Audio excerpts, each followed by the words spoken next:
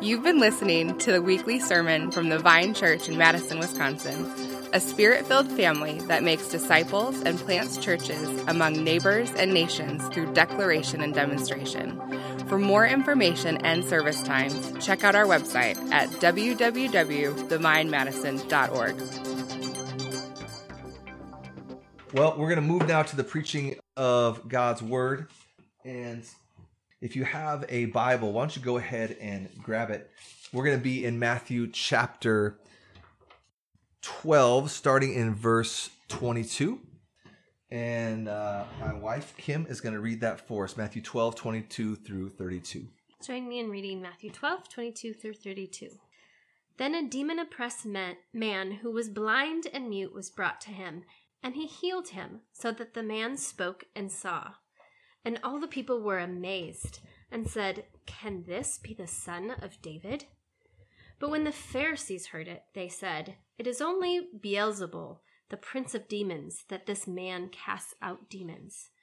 Knowing their thoughts, he said to them, "Every kingdom divided against itself is laid waste, and no city or house divided against itself will stand. And if Satan casts out Satan, he is divided against himself. How then will his kingdom stand? And if I cast out demons by Beelzebub, by whom do your sons cast them out? Therefore they will be your judges.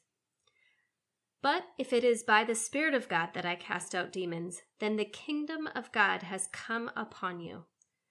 Or how can someone enter a strong man's house and plunder his goods, unless he first binds the strong man? Then indeed he may plunder his house. Whoever is not with me is against me, and whoever does not gather with me scatters.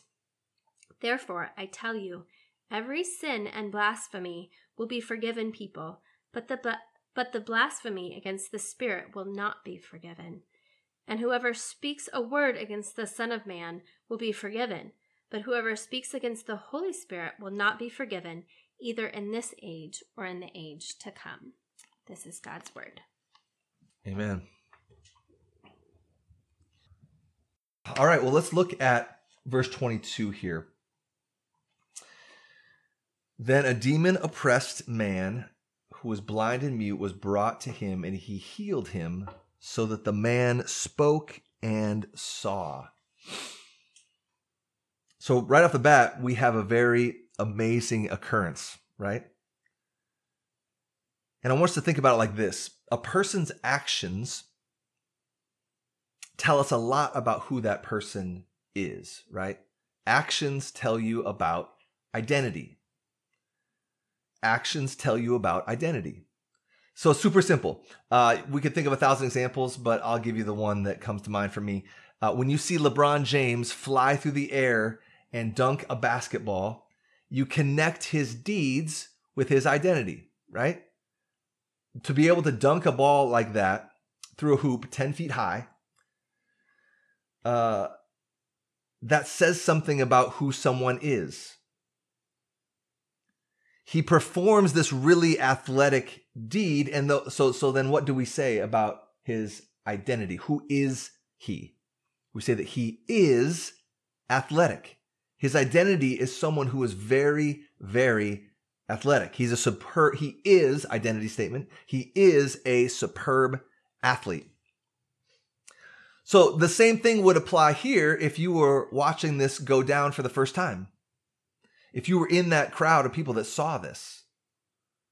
So try to imaginatively place yourself into the world of the text. If you see a deed like this, and everything within you says, this is supernatural. It's not just athleticism. This is supernatural. What would you say about the person in terms of their identity that performs the supernatural deed? You would most likely say, right? Super logical. They are supernatural. He does supernatural things. Thus, he is supernatural. It's just part of his identity, right? Well, you would think that that would be just the black and white response of the people. And it's not quite either yet. We're going to see two different responses. Let's look at the first response. Look at verse 23. And all the people were amazed when they saw this miracle. All the people were amazed and said, this is their response, "Can this be the son of David?" Now this makes sense, right? If you were in the crowd, imagine yourself there. Guy's blind, he's mute, and he's demon-possessed. And in an instant, healed, restored, made new. Seeing, talking, in his right mind. Not living a destructive lifestyle. You would be amazed, right? So look at how they respond. Can this be David's son? Meaning, that's just Old Testament speak for, is this the Messiah? Is this the Messiah? The promised Savior of God's people. And they're not really sure. They're posing it as a question, but at least they're asking a good question. It's not necessarily opposition, but wonder and awe and probably a desire to know more. So that's the first recorded response, right? Now let's keep going. Let's look at the second response, verse 24. But when the Pharisees heard it, they said, "It is only by Beelzebul, the prince of demons, that this man casts out demons." Interesting response, right? That might be an understatement. So you know how when maybe you've been debating somebody and you're bested by them, especially someone who's really competitive, and you know that you've lost the debate or you lost the competition. When you lose, it's black and white, right? You can't deny it. And for those of us that are really competitive, it's really painful to lose, right? So we see this all the time. This can lead people to do really, really silly things and say things that are really foolish, right? I used to see this all the time when I would play pickup basketball in my teens and in my 20s. Every now you would see a guy who goes up for a shot, and after he misses it, he conveniently starts limping around as if that was the reason why he missed the shot. And you know, everybody's seen it if you've ever played pickup basketball in the gym. There's guys that do it all the time. It's like, oh, up goes the shot, or the guy who just like gets fouled every single time. You know, he can't deny that he missed the shot, so there has to be some explanation for the miss. It couldn't be that I just suck at basketball, right? Kids do this all the time when they argue. I gotta admit that I don't have much evidence for this, but like one kid will demonstrate to the other what they're saying might be dumb or silly or false, and the other kid will respond with, "Well, you're dumb," you know? It's like, what does that have to do with anything? Having some curious looks in the audience right now. But the reality is, when we're backed into a corner that you don't want to find yourself in, this is usually not the time when we're at our most logical, right? It becomes more emotive, more reactive. And that's what we see the Pharisees doing here in their response. They can't deny what just happened. It's as black and white as it gets. This guy was blind, he was mute, and he's demon-possessed, and now he's not. These are just the facts that could not be ignored. So they can't deny the power of the miracle, but they can attempt to discredit Jesus by saying the miracle comes from a satanic force and not God's power. That seems pretty desperate, right? And what we're going to see is Jesus just deconstructs this very logically. So first he appeals to the mind, and then we're going to see him appeal to the heart, okay? Let's look at how Jesus deconstructs their claim that he's doing all this by the power of Satan. He just appeals to something that everybody understands, something we've been talking about a lot as a church right now. It's this, that unity brings strength. Unity brings strength. If Satan wants, this is what Jesus says basically, if Satan wants to win the spiritual war, it makes no sense that he would empower the removal of his helpers, right? because unity brings strength. I think about this. I'm looking right now at our house here, and there's this huge beam. If I could, I'd flip around the camera and show you. But we took out a wall and we installed a huge beam. It's probably 12 inches thick and 3.5 inches wide. And it's really, really strong. It upholds over the span of about 16 feet the whole weight of the roof and the second story of our house.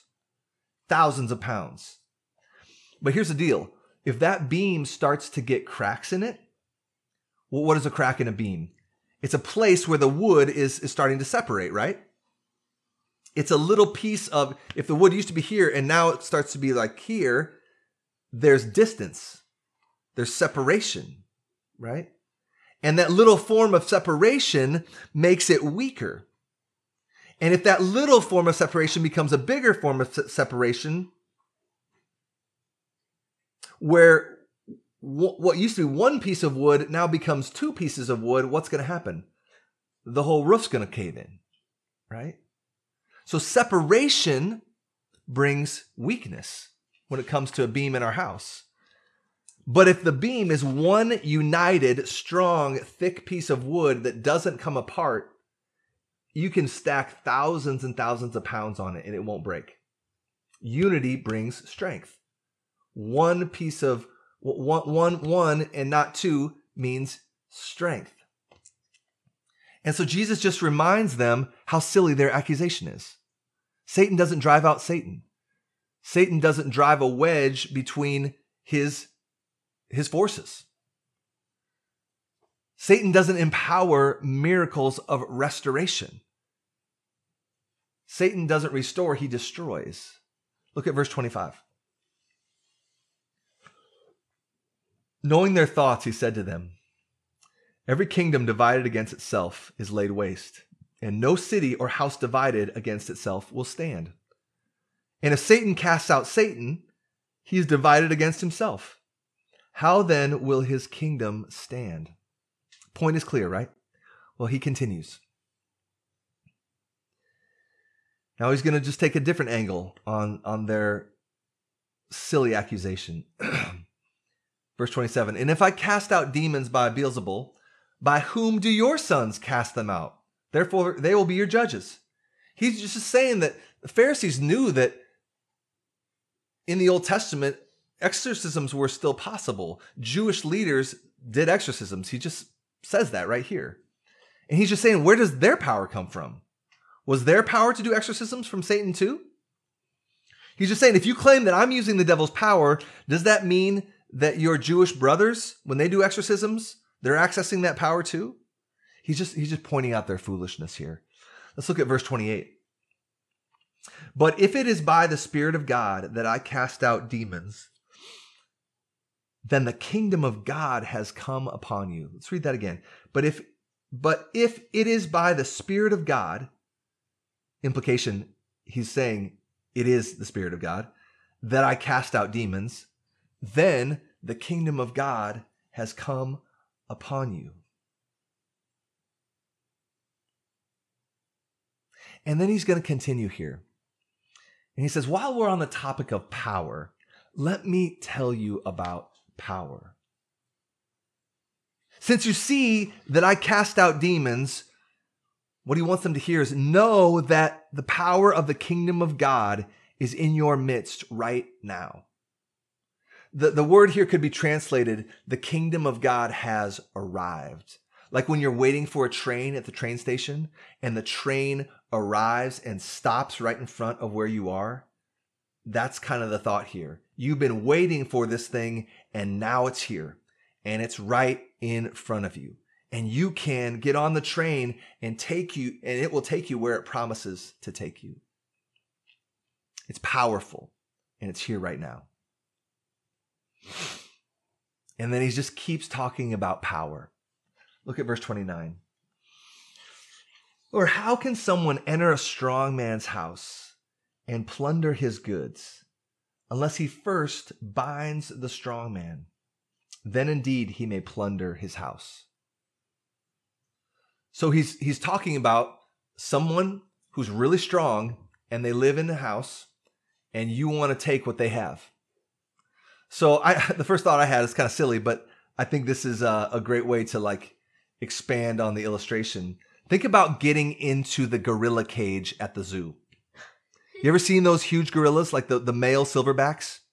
And at some zoos, you can there's the thick glass and you can get right up next to them and really see. I mean, you're separated by 2 inches of glass and you can see how huge and powerful these male silverback gorillas are. Their hands are like bigger than my head.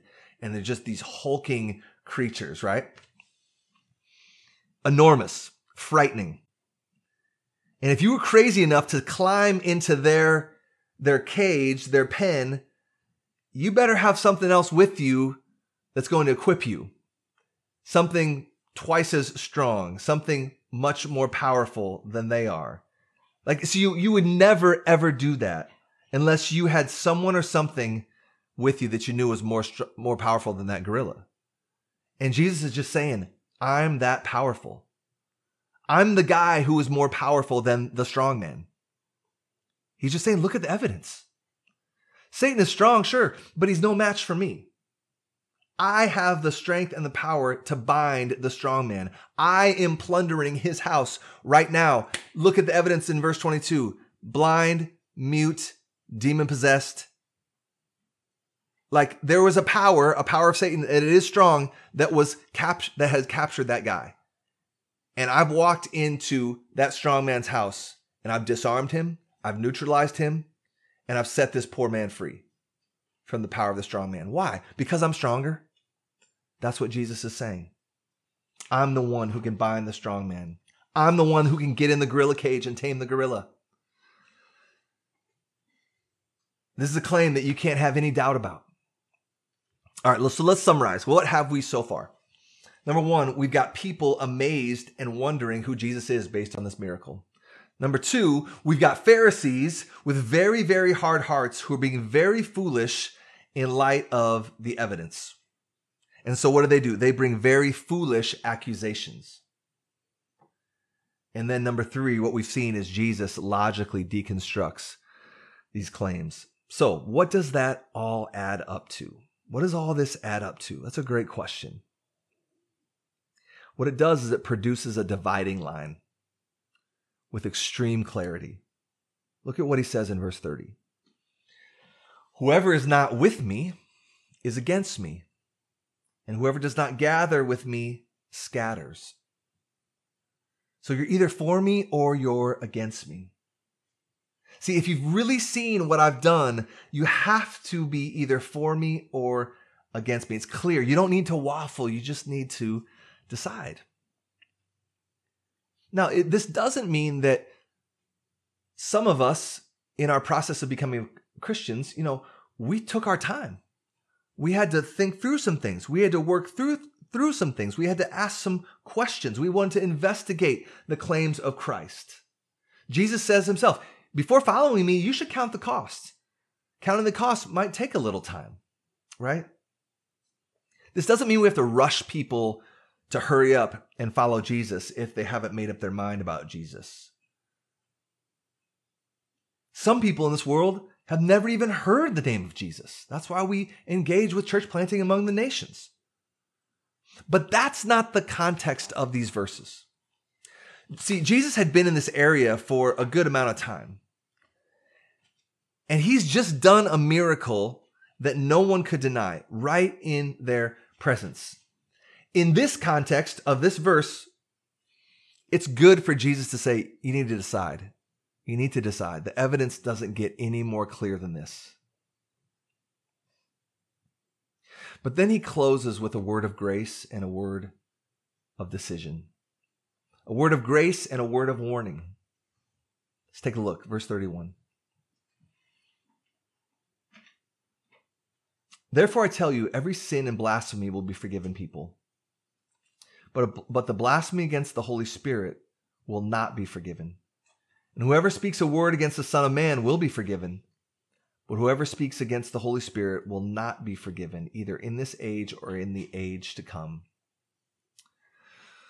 So in the sermon discussion channel on Slack, I posted a really good article that deals with this verse because this verse can seem very, very challenging. And so that article, if this verse has tripped you up in the past or is tripping you up right now, I'm going to talk about it. But that article will provide more of an explanation that I really appreciate. So I'd encourage you to check that out on the sermon discussion channel on Slack. But let's look at this just real briefly here. So first we have a word of grace, right? Jesus says forgiveness is possible. Forgiveness is possible for anyone. Look at what he says, verse 31. Every sin and blasphemy will be forgiven if there's repentance and faith. Like the heavy weight of condemnation can be lifted off your shoulders no matter what it is. Man, that's an amazing, amazing statement from Jesus, is it not? Verse 32. But whoever speaks against the Holy Spirit will not be forgiven, either in this age or in the age to come. See, what I always did when I read this verse was I thought there was maybe like some mysterious sin line that you would cross. And if you crossed it, maybe you didn't even know that you crossed it. There was just no going back. And even if you wanted to be forgiven, God wouldn't. And so it's like the unforgivable sin is like this mysterious thing that could haunt you and paralyze you and just be this torturous thought in your mind that you couldn't get past. But that's not what Jesus is saying here. He's already said in verse 31 that all sins will be forgiven if you repent and turn to Jesus.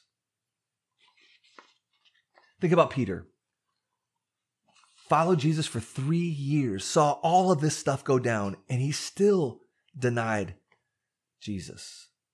And what did Jesus do? Jesus restored him. Jesus forgave him in light of Peter's repentance. So then what is this blasphemy against the Holy Spirit? Again, the context is so important when we read our Bibles. The context here is that God himself is in their midst in flesh and blood and doing a miracle that's undeniable. And the Pharisees here, their hearts are so hard that they turn around and credit this miracle of God himself to the work of Satan. That demonstrates a really, really hard heart. It's like if like saying 2 + 2 = 4, everybody knows that, but you just insist that it equals 5. Like, what is going on here? Like, that's what the Pharisees are like. Their heart posture is so hard. And that is very unique. This demonstrates a heart posture that's very unique. It's knowing the truth with this much clarity, as much clarity as there could ever be, and saying that it's the work of Satan. It's not that someone can't ever be forgiven if they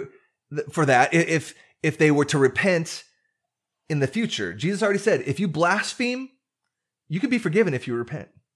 But rather, what Jesus is saying here is you need to recognize what this says about your heart.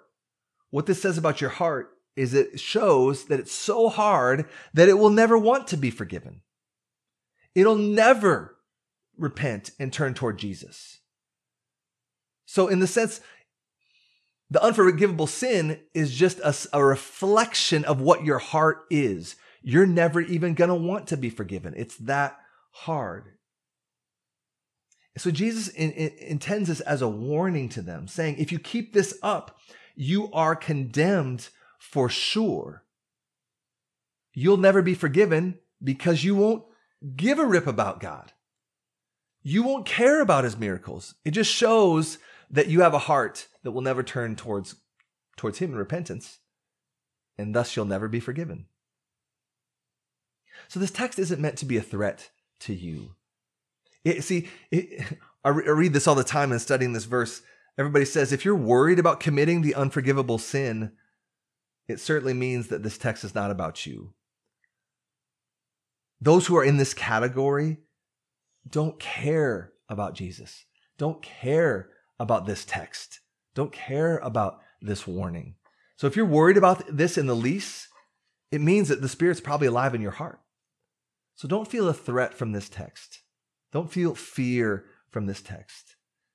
But it should call us to be aware of the perspective of the Pharisees here and want to run the other way. This type of resistance to Jesus is dangerous. But what we should do is this. Let me just close with this. we should see the work of God. And what? Like verse 23, like the people, stand amazed. Jesus said that the Spirit of God is among them right then and there. And here's the deal for us, Vine family. The same is true for us. Stand in awe this morning. The same Spirit that rose Jesus from the dead now lives in all those who look in trusting and treasuring Jesus. All those who come to him in repentance and faith. The same Spirit that took this guy from blind, mute, and demon-possessed and restored him is restoring us. Like, that's amazing. There's evidence of that in your life. You're not what you once were, right? That's evidence that you're, metaphorically speaking, no longer blind, mute, and possessed. You're possessed by a different spirit, the Spirit of God, right? So if there's any shred of evidence in your life that you're not what you once were, be humbled and express thanks to God because the evidence of his Spirit being alive is in you. The same work that Jesus did to this poor guy is alive in us. So may there never be hard hearts. May there be amazement, like the crowds that said, "Is this the Son of David, the Messiah?" And we look back over 20 centuries and say to them, yes, it is. Jesus is the Messiah, and his Spirit is fully alive in us because he died and rose again and sent his Spirit to live in us and empower us for radical deeds of love and sacrifice and for words that give him glory and spread joy to the whole world, neighbors and nations. Amen. Let's pray. Father, thank you that we can be humble before your word and that you teach us through it. Thank you for this testimony that Matthew wrote down that gives us deep encouragement this morning. Lord, if there's any here that are struggling, Lord, I pray that they would make that known and that your people would come alongside them with your word and in prayer and with words of love to affirm and to help. God, we praise you that you rose from the dead and sent your Spirit to live in us. And we ask, Lord, that we would keep in step with your Spirit and that we would respond to your word of truth this morning with rejoicing, knowing that you were sent for us to save us, to call us your sons and daughters, and so that we could have hope. Would you pour that love of your Holy Spirit into our hearts right now, more and more in greater and greater measure? Lord, we ask for more of your Holy Spirit. In Jesus' name, amen.